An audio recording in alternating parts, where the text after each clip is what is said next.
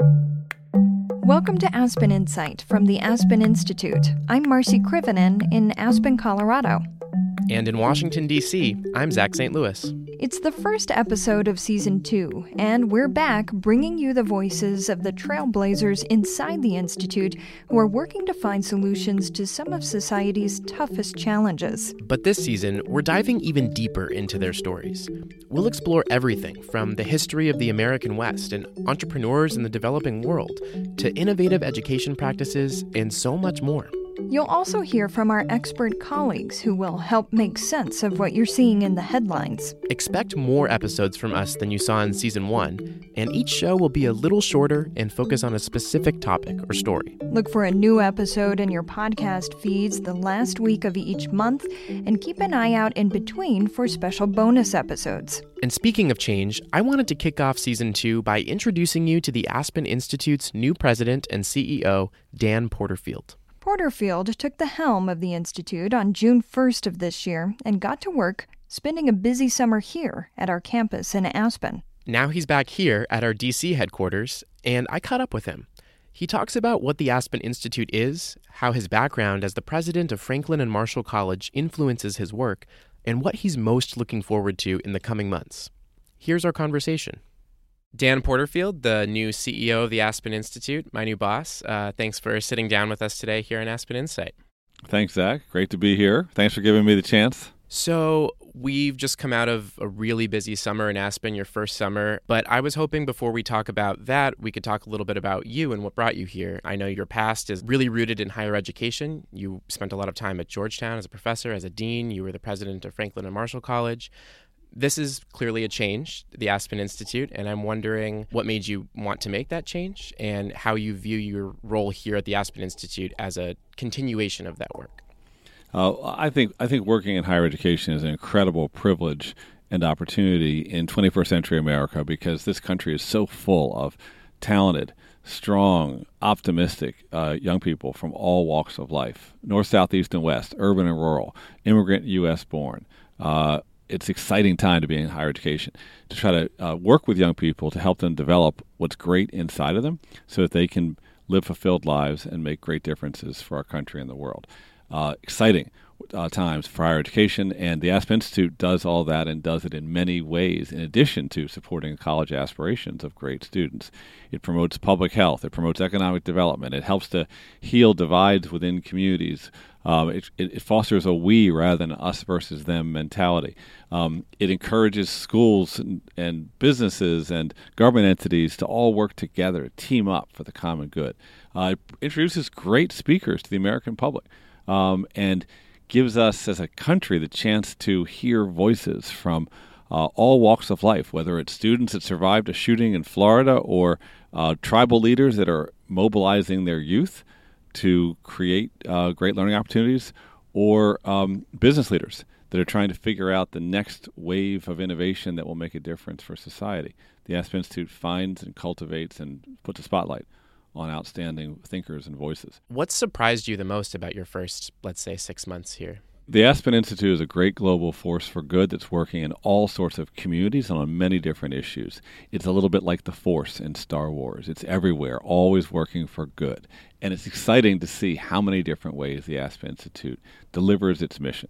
And so what's surprising, though, is that few entities in America work in so many different communities in so many different ways, from fostering discussions of major ideas to investing in leadership development, from 30 different programs that seek to make impacts in society and social improvements, to 10 Aspens around the world, in Central Europe, in France, in Italy, in Spain, and in India.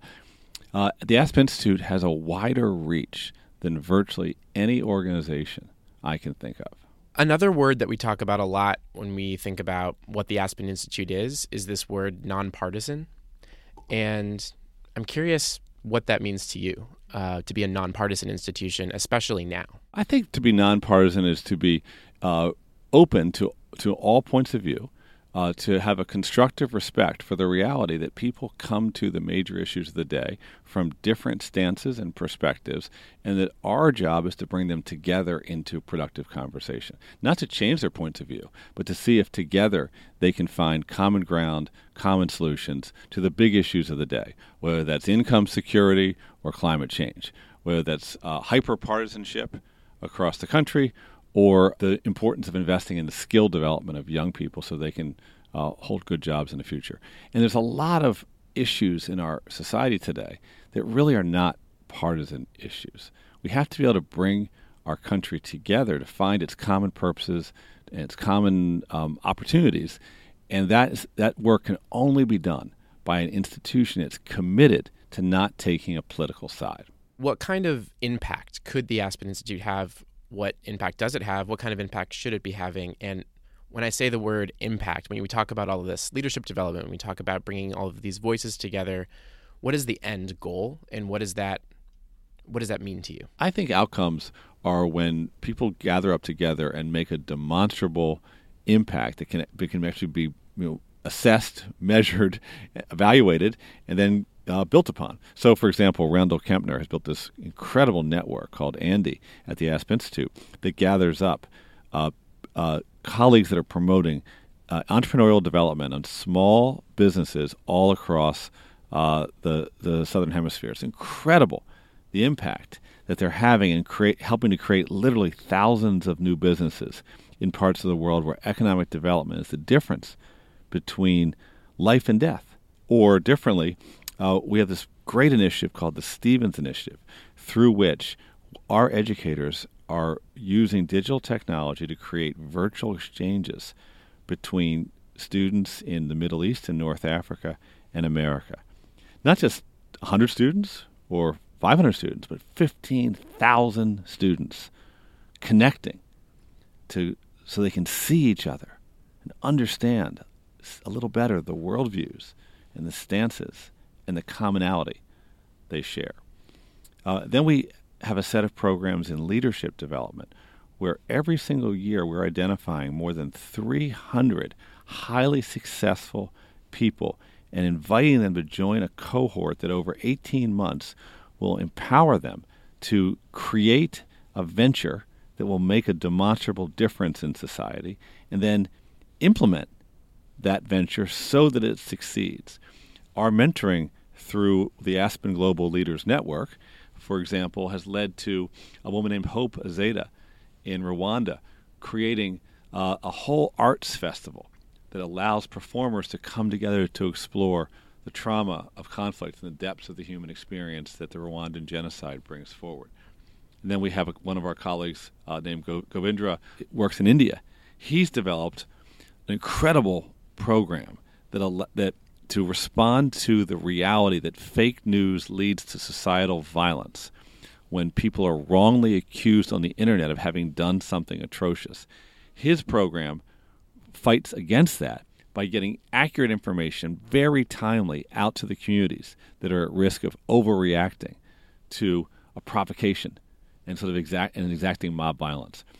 It's so interesting to me to see how a Randall Kempner is working at the level of business development, how the Stevens Initiative is working at the level of educational exchange, cross-cultural, using the internet, and how the Aspen Global Leaders Network is investing in leadership development of individuals that will create ventures that will transform aspects of their society.